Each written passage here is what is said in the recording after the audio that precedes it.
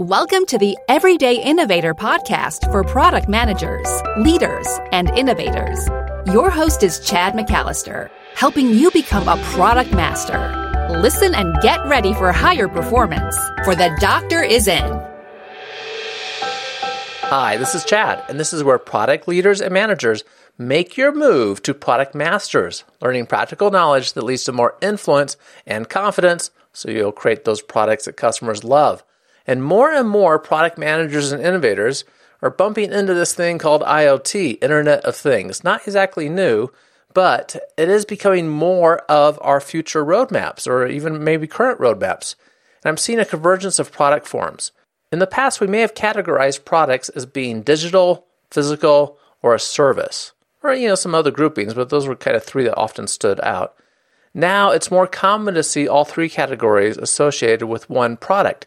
Many physical products have a service dimension, and many physical products are starting to integrate an IoT type capability, if not now, very likely in the future. Further, more of you everyday innovators have been asking me to bring on an IoT product expert, which is why Daniel Elizalde is joining us. Daniel is an IoT product coach who helps product teams develop an IoT product strategy.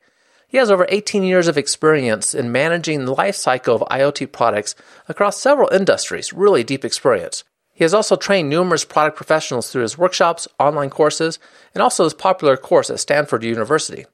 In the discussion, we cover what is and is not IoT, challenges with IoT products, the IoT technology stack, and importantly, 6 decision areas for product managers involved with IoT products. Now, if you've listened before, you know that I take notes for you as we talk. And you can find all those notes for this episode at theeverydayinnovator.com/227. That's a really good way to find a summary and to go back and see if there's anything that you wanted to dive into deeper. And also share this with others. I really appreciate it when you are sharing this. Now, let's go talk to Daniel. Daniel, thank you for joining the Everyday Innovators. Thank you, Chad, for having me. I'm really glad to be here today. I'm glad you're here too, because you are addressing a topic I know little about, the Internet of Things products, and a topic that listeners have asked about too. And if we're not dealing with IoT type products now, likely we may be sometime in the future. It's becoming more prevalent, and you know an awful lot about this space. How did you get involved developing IoT products? My story is kind of interesting from that regards, because I like to say that I've been working on IoT for about 20 years. Way before IoT was cool, way before we called it IoT. We call it, industrial automation. We call it M2M. We call it telemetry. We call it now IoT. But it's this idea of devices, physical devices that have sensors and connect via some networking to a centralized location to provide some value. Right? And so throughout my career, I started working at an industrial automation firm in the consulting departments, a company called National Instruments. And I was helping develop manufacturing systems that happened to have all these characteristics. They had sensors, they had data collection, they had networking, they had storage. So I was very involved from the very beginning in that space. And for me, that was just what technology was. And throughout my career, I've had a variety of roles, from single contributor to developer roles, engineering roles, and more recently, product management and some executive roles, all related to products that connect to the internet. My previous corporate job, I was actually head of products of a company called STEM, that we were doing energy storage systems connected to the internet to help the smart grid with integration of renewable assets. So fascinating technology. And again, it's all Internet of Things. And then as of a couple of years ago, I work as a consultant helping IoT companies develop their strategy. Or I would say companies develop their IoT strategy, because as you say, many companies are realizing that there's a lot of potential in connecting sensors to the internet. And so they're trying to figure out how to monetize it. So I've developed frameworks and tool sets that we'll talk about. And I also teach at Stanford University. I teach IoT product management and strategy. And I've trained over 1,200 professionals around the world. So it's been a really interesting ride for me. And I'm very passionate about it. And I can tell you more about why. Excellent. And for those of us that are unable to get to your Stanford course, this is a great time to talk to the professor directly and get your insights from this. You talked about that long history with connecting technology to networks.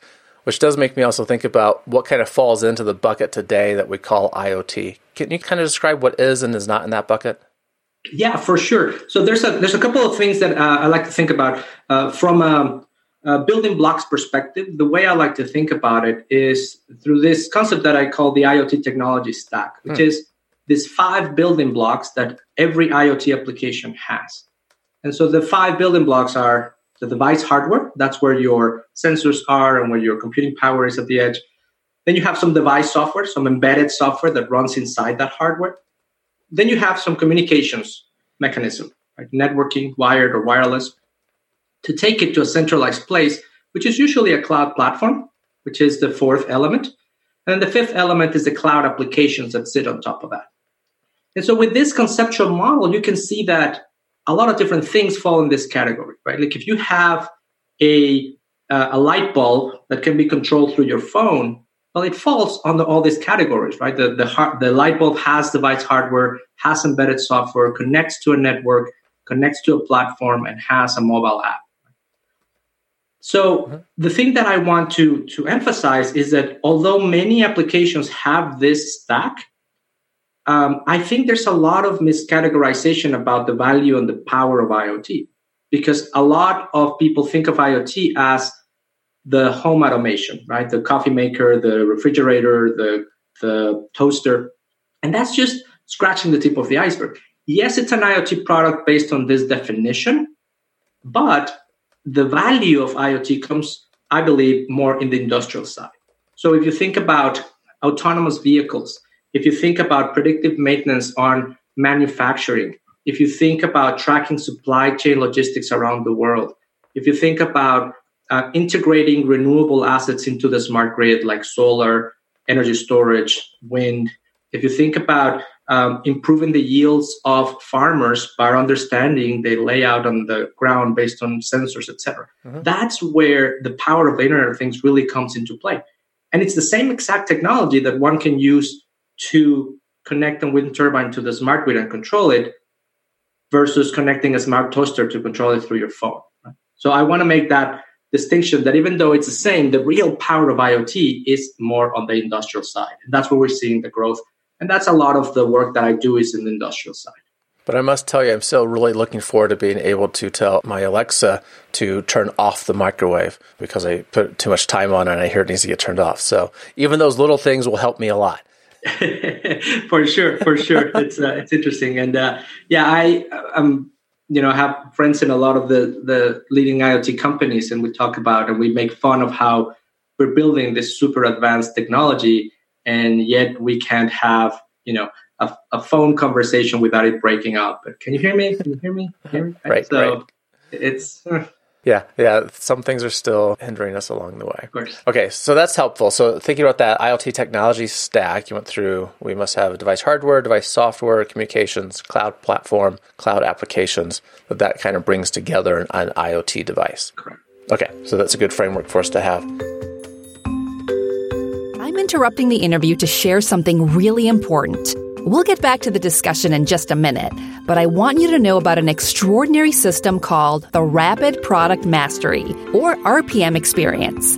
In just 9 weeks, you can have a higher performing product team, meeting only 75 minutes a week with no travel required.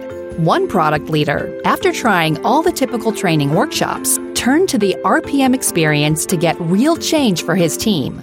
He said that this is the only training that provides an integrated product management perspective. It did exactly what I needed it to do. If you have a group of 5 to 14 product professionals, learn how you too can have a high-performing team in just 9 weeks, 75 minutes a week, without travel. This is the system created by Chad, based on his experience working as a product leader, coaching several organizations, and deeply studying innovation during his PhD work. Get the guide for yourself at theeverydayinnovator.com/RPM. I'm wondering, as you have gotten into working more with IoT products, you've started creating tools specifically for that. You teach the course at Stanford on this for sure. So there's some things that obviously look different than other product management we might do. Just what are some of the big challenges that you see with people developing IoT products, things that we run into that we should be aware of? Yeah, that's a good question. And I've been fortunate to have worked with many companies as my clients and my students. And I've developed a set of patterns that I see over and over again. It doesn't matter if it's a big company, a small company, consumer products, industrial products. Some of the problems that I see out there are just pure product management problems of, do we understand the customer need? Do we really have a business case? Some of the typical things. But where I see more of the challenges that are IoT specific have to do with the complexity of the IoT stack. And what I mean by that is that IoT products are really a system.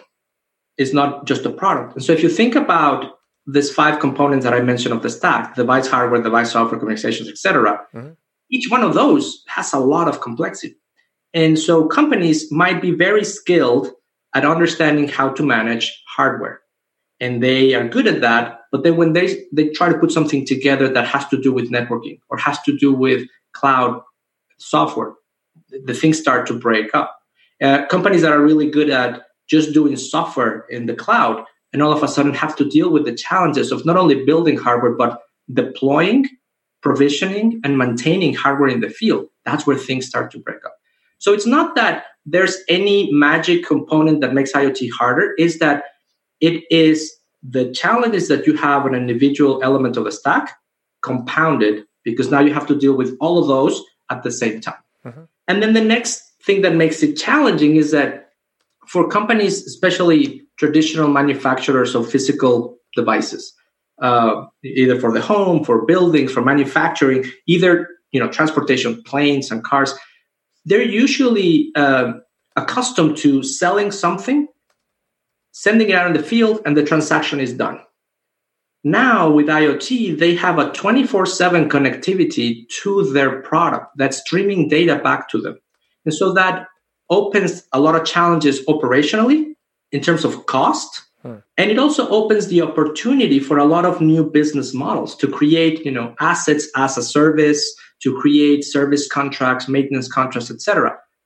So a lot of companies are not equipped to deal with the ramifications of going with an IoT product, which is way more than just adding sensors, right? So how do you monetize it? How do you maintain it? How do you secure it, which is a huge part of the challenges. So I think that what makes it difficult is all the different components. And the other thing is that as technology advances, this is not a passing trend. More and more companies are adopting this type of technology. And so for innovators, we have to know how to deal with the complexity that the future lies, right? Because, for example, everything fits in within this scheme. We talk a lot about, let's say, blockchain, or we talk about artificial intelligence or machine learning. Well, those are just components in the stack, right? So you have this same stack that acquires data. How do you process data? Through artificial intelligence.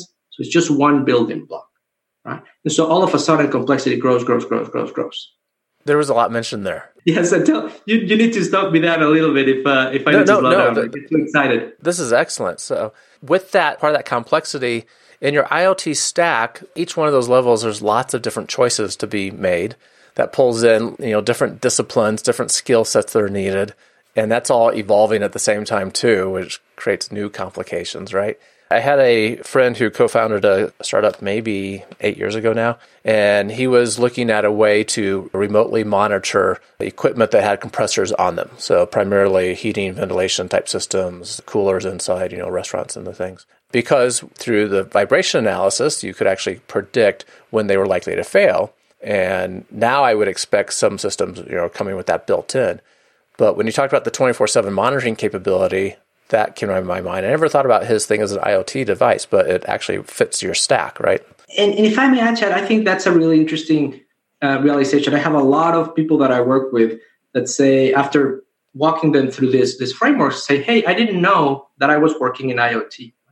And so my goal there is not just to say, oh, you're working in IoT because it's cool, but by giving what we're doing a name, and then we can have some sort of frameworks to point at and to communicate and to create a shared vocabulary around the company, then we can get our vision through, right? So that's why I think it's important, not just to say, hey, I'm an IoT guy. Oh, it's hugely valuable, right? I don't know what your experience was coming to product management, right? Mine was, I didn't know this discipline existed for 10 years.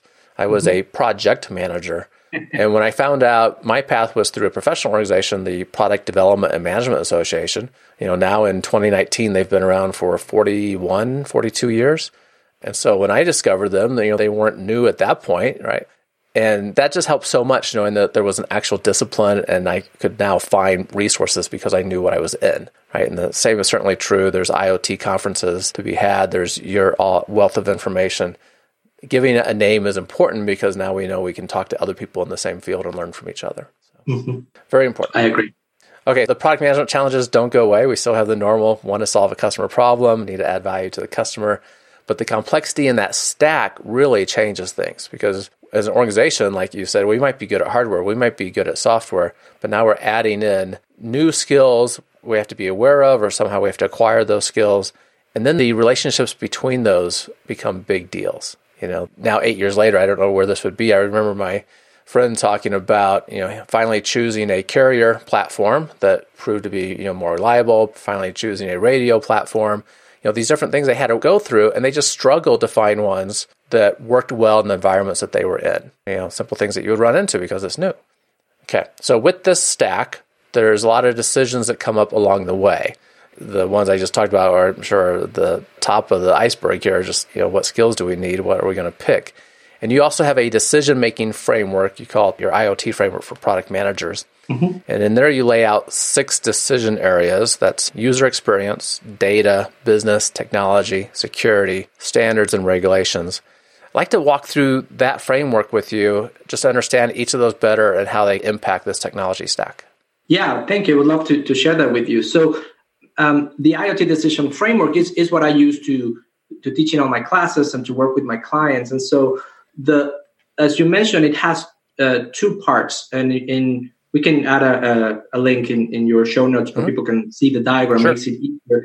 So the 2 parts, if you think about it as a matrix for people that are just listening to it, on the horizontal axis, we have the IoT technology stack. So we have these 5 components that I just mentioned, right? Device hardware, device software, communications, cloud platforms, and cloud applications. And then on the vertical axis, we have the decision areas. And as you mentioned, they are UX, data, business, technology, security, and standards and regulations. And so my thinking is that you have to make decisions at all these areas, and this becomes a matrix that you have to make sure that you think about all the possibilities and the ramifications across the stack and across the decision areas. So let me walk you through each of the decision areas to explain what they are. And they are in order, and I'll tell you why. So the first one is the UX area. And what I mean by that is the discipline of UX, meaning understanding your users and understanding their needs. And so the idea with the decision framework is that we have to ask that question across the IoT technology stack. For example, who are my users at the device hardware level and what are their needs? Who are my users at the device software level and what are their needs? Who are the users at the communications layer and what are their needs, etc. And this is important because particularly in industrial products, the person, let's say we're talking about a predictive maintenance on a turbine in a manufacturing facility. Well, the person that's going to install that hardware is going to be different than the person that's going to fine-tune it in the device software. It's going to be very different than the operator that's looking at the data in the cloud. And it's going to be very different than the manager that is looking at the reports on their iPad.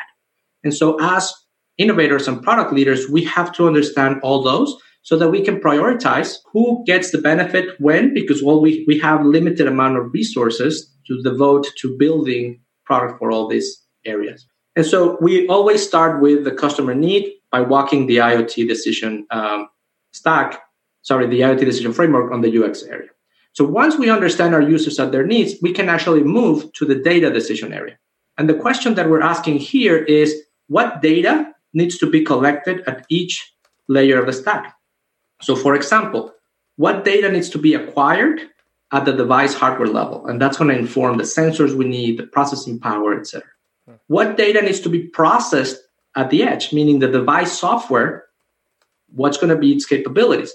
What data needs to be transmitted through the networking channels? How much, how often, what data needs to be stored in the cloud and made available in the cloud, and what data are we going to display in the cloud applications. Once we have that, then we can go into the business decision area. And here we're asking 3 questions. How are we going to monetize our solution? What are the cost implications of managing the solution? And what's our build versus buy strategy? And so you do the same thing, right? You walk the IoT technology stack saying, how am I going to monetize the end-to-end solution?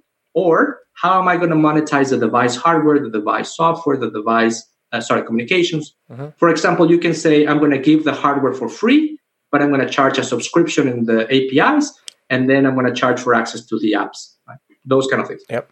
The build versus buy is extremely important because I can say no company can actually build the end-to-end stack by themselves. This is an ecosystem play. And so you have to understand as an innovator, as a company, what are your strengths? If your strengths is in artificial intelligence and algorithms, well, focus on that and find the right partners at the device hardware, at the device software, at the communications level, etc. Years ago, right, 3-4 years ago, companies would tackle everything. And we saw billions of dollars in losses because it's too much. No single company can tackle it all, right? So that's why it's important to analyze that through a framework. Makes sense. So now that we have the business model and are those decisions, we can move to the technology. So notice that the technology is the fourth in line, because the way I see it is once we understand our users, the data that flows through the system, and our business model, we can think about what technology we can use to build that solution. Right. And we can ask the same thing, right? What technology do we need at the device hardware, device software, communications, cloud, etc.? Yeah, based on how often we need to collect data, how much data there is, how much data we're transmitting. Exactly. Right, these all impact technology. Exactly. And then we move to the next decision area, which is security. So once we know the technology that we're going to use, we need to think about how are we going to secure our system end to end, but also what are the risks and challenges at the device hardware level, device software, communications, etc. And last but not least is standards and regulations.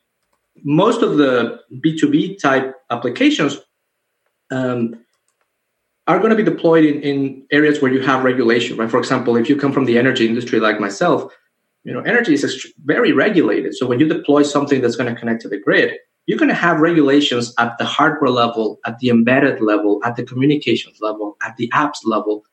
So as an innovator, you need to understand all those things. And so once you go through the framework fairly quickly, which you can go through with your team fairly quickly, the next step is really to go back and iterate, because the decisions that you make across the framework will impact the previous areas. So for example, if you decide that for your turbine predictive maintenance solution, the best possible UX for the user is virtual reality goggles, then you can carry that forward in the framework. And you can say, when you get to the business area, you can say, you know what, that is going to be too expensive. Or when you get to the technology area, you can say, the technology is not there. Right. Or it has security holes. And so that will adjust. And so after you go about it a couple of times, you get to like a steady state where your decisions are consistent with each other. And you can actually say that you've thought through the different areas and you can have a cohesive strategy. Right. Because this framework doesn't give you the answers. It really gives you the holes and the gaps that you need to focus on, right? Right. Yeah, so you laid out the steps that we do this in, going from UX to data to business to technology, security, standards, and regulations. But it's definitely an iterative process to make sure we have alignment between those.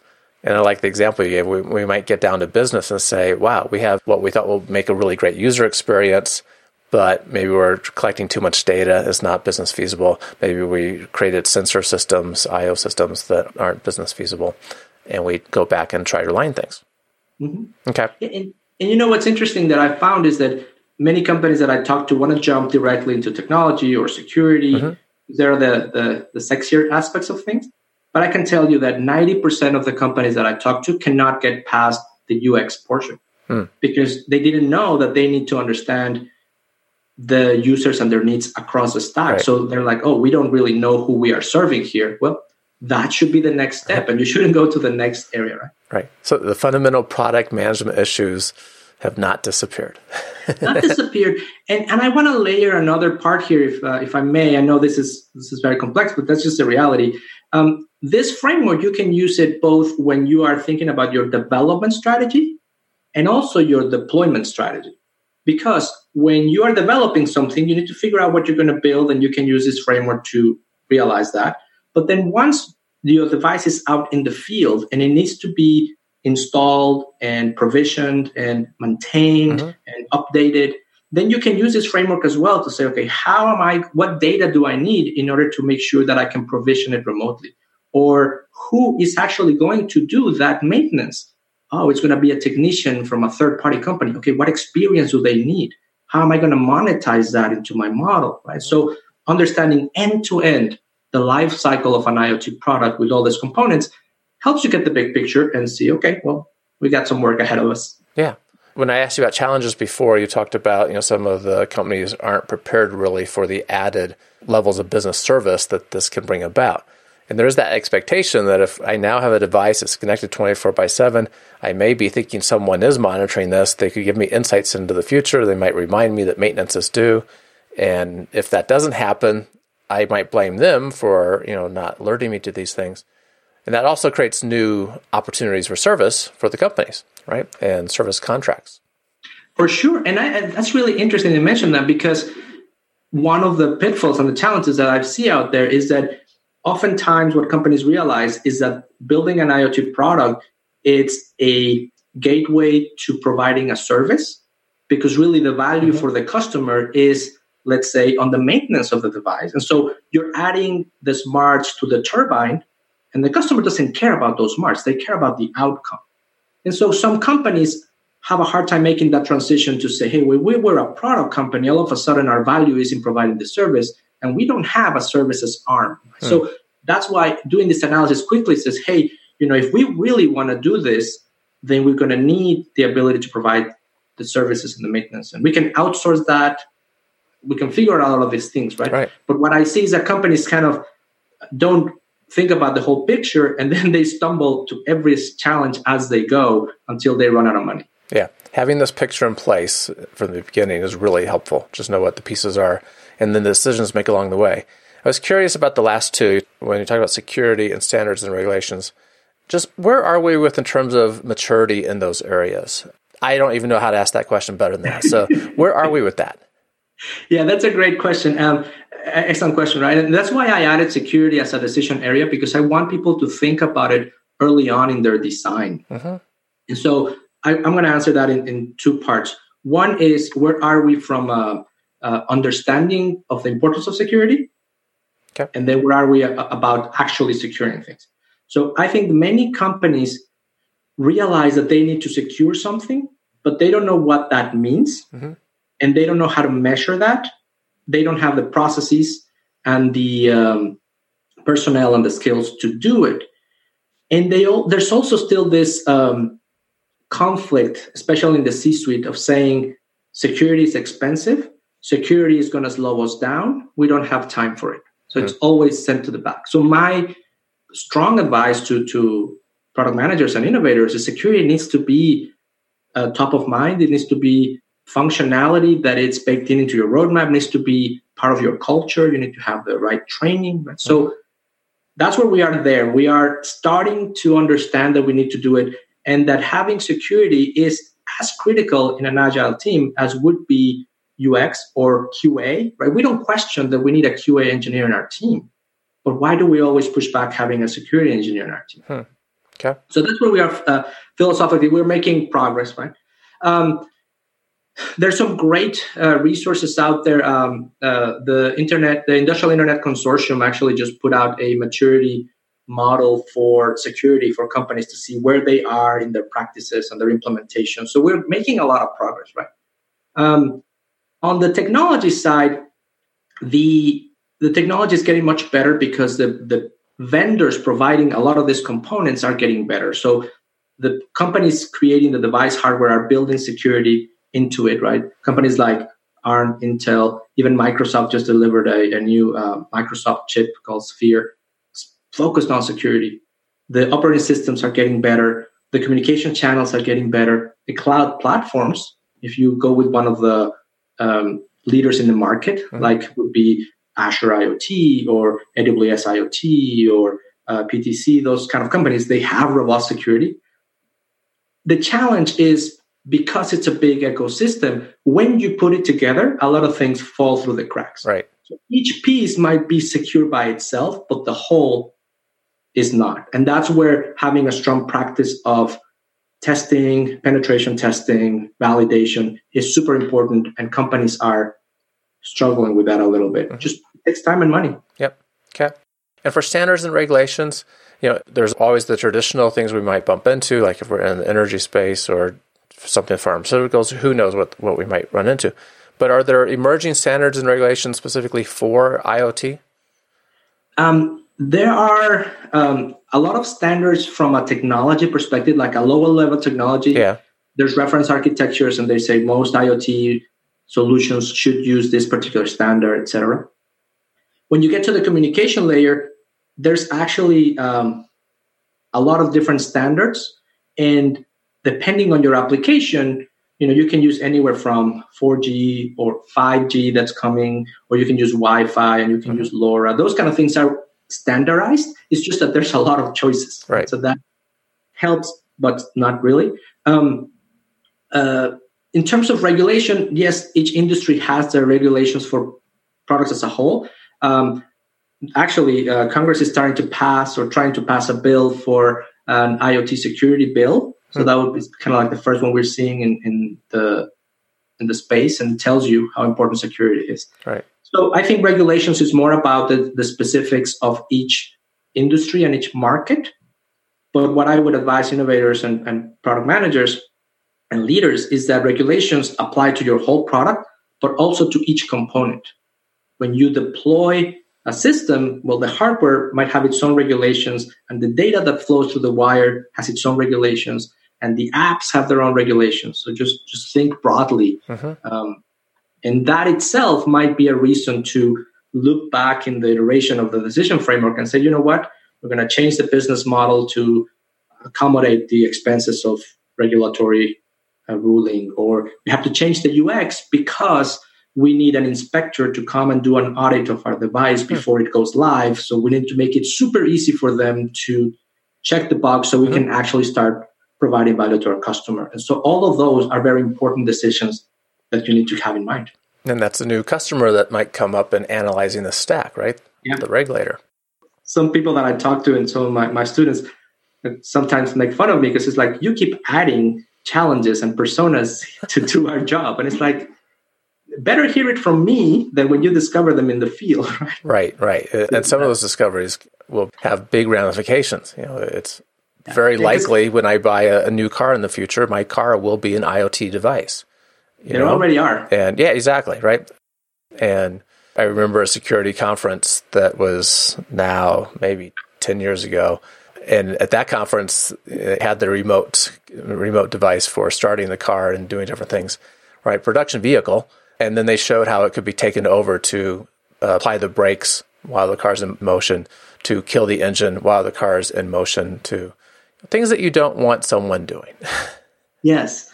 And I think that's a fantastic point that you touched, Chad, because that needs to be particularly of focus of product people, not only because of the impact it can have in hurting lives, which is the core responsibility that we would have. This interaction with the real world can actually cause harm, but also because more and more consumers are worried about Internet of Things, whether it's consumer IoT or industrial, because of security. Yeah, safety and privacy. Right? And privacy. And so we need to make sure that we alleviate those concerns as much as possible, because nothing else matters, right? If let's say that you are able to make your product safe and secure as much as possible, but then the public doesn't trust you that you're doing it, then it doesn't matter, right? So a big part of success of this type of companies, of where we are today, is on easing the consumers' minds that they are going to be secure, right? And you can imagine when a plant manager is going to install a new automation system on the production line and it has a risk to be hacked and bringing down the plant, you don't want to touch that with a 10-foot pole. So it's a big thing that we need to make sure we embrace, more than non-IoT products where you can get away by focusing just on the front-end UX or other aspects, and you can still get the trust. Yep, good. I appreciate you taking us through both of those tools, your IoT Stack and the IoT Framework. I'll make sure there are links in the show notes so people can get their hands on that. And I know you've written some blog articles going into more detail on each of those. Really helpful tools for us. I love a good innovation quote. I always ask guests for one. What do you have for us? Yeah, good. I mean, me being an energy fanatic here, mine comes from Thomas Edison, and that is, genius is 1% inspiration and 99% perspiration. Mm-hmm. And I think that's important for me because going into this space, IoT, and living here in Silicon Valley, ideas are a dime a dozen, but it's really the execution of those ideas, how you carry them throughout their whole life cycle, that really provides what looks like a spark of genius. But yeah, the idea might be good, but executed properly is what brings you the genius aspect of it. Right. And it is true. Without the execution, ideas are merely a dime a dozen. No one knows if it's going to be a good idea until it actually gets into someone's hands and it creates value for them. So. Yeah, and the idea might evolve, and once you validate it more, and that's great, right? Because the ultimate... That's reality. Yeah, the only thing that matters is providing value. The idea itself, it's pointless, right? Good. Thank you for that quote, and thank you for the information on Internet of Things and the Stack and the framework. For people that want to get their hands on more resources from you, like to talk to you specifically about projects they might be involved in, how can you make that happen for us? Thank you, Chad. Yeah, thank you again for the opportunity. This is fantastic conversation. There's a lot of material I have on my website. It's just danielelizalde.com. And they can have access to my articles. I have a podcast, IoT Product Leadership, where I interview executives in the IoT world. And then I also have links there to my online course, the IoT Product Management Certificate Program, and my classes at Stanford. The podcast is called IoT Product Leadership, and the website is iotproductleadership.com, which leads you to my site. And that might be easier to remember versus spelling my name, which is a weird spelling. So iotproductleadership.com will take you there. iotproductleadership.com. Excellent. Daniel, thank you for your time, and thank you for the information you shared. Thank you so much for the opportunity, Chad. Really enjoyed talking to you today. Thanks again for listening to The Everyday Innovator. This is where product leaders and managers make their move to product master, learning practical knowledge that leads to more influence and confidence so you can create those products that customers love. That was a great discussion with Daniel, shared really deep information about IoT and how we can create a product strategy around IoT. Find the written notes of that discussion at theeverydayinnovator.com/227. Keep innovating. Thank you for listening to The Everyday Innovator, which teaches product managers to become product masters. For more resources, please visit theeverydayinnovator.com.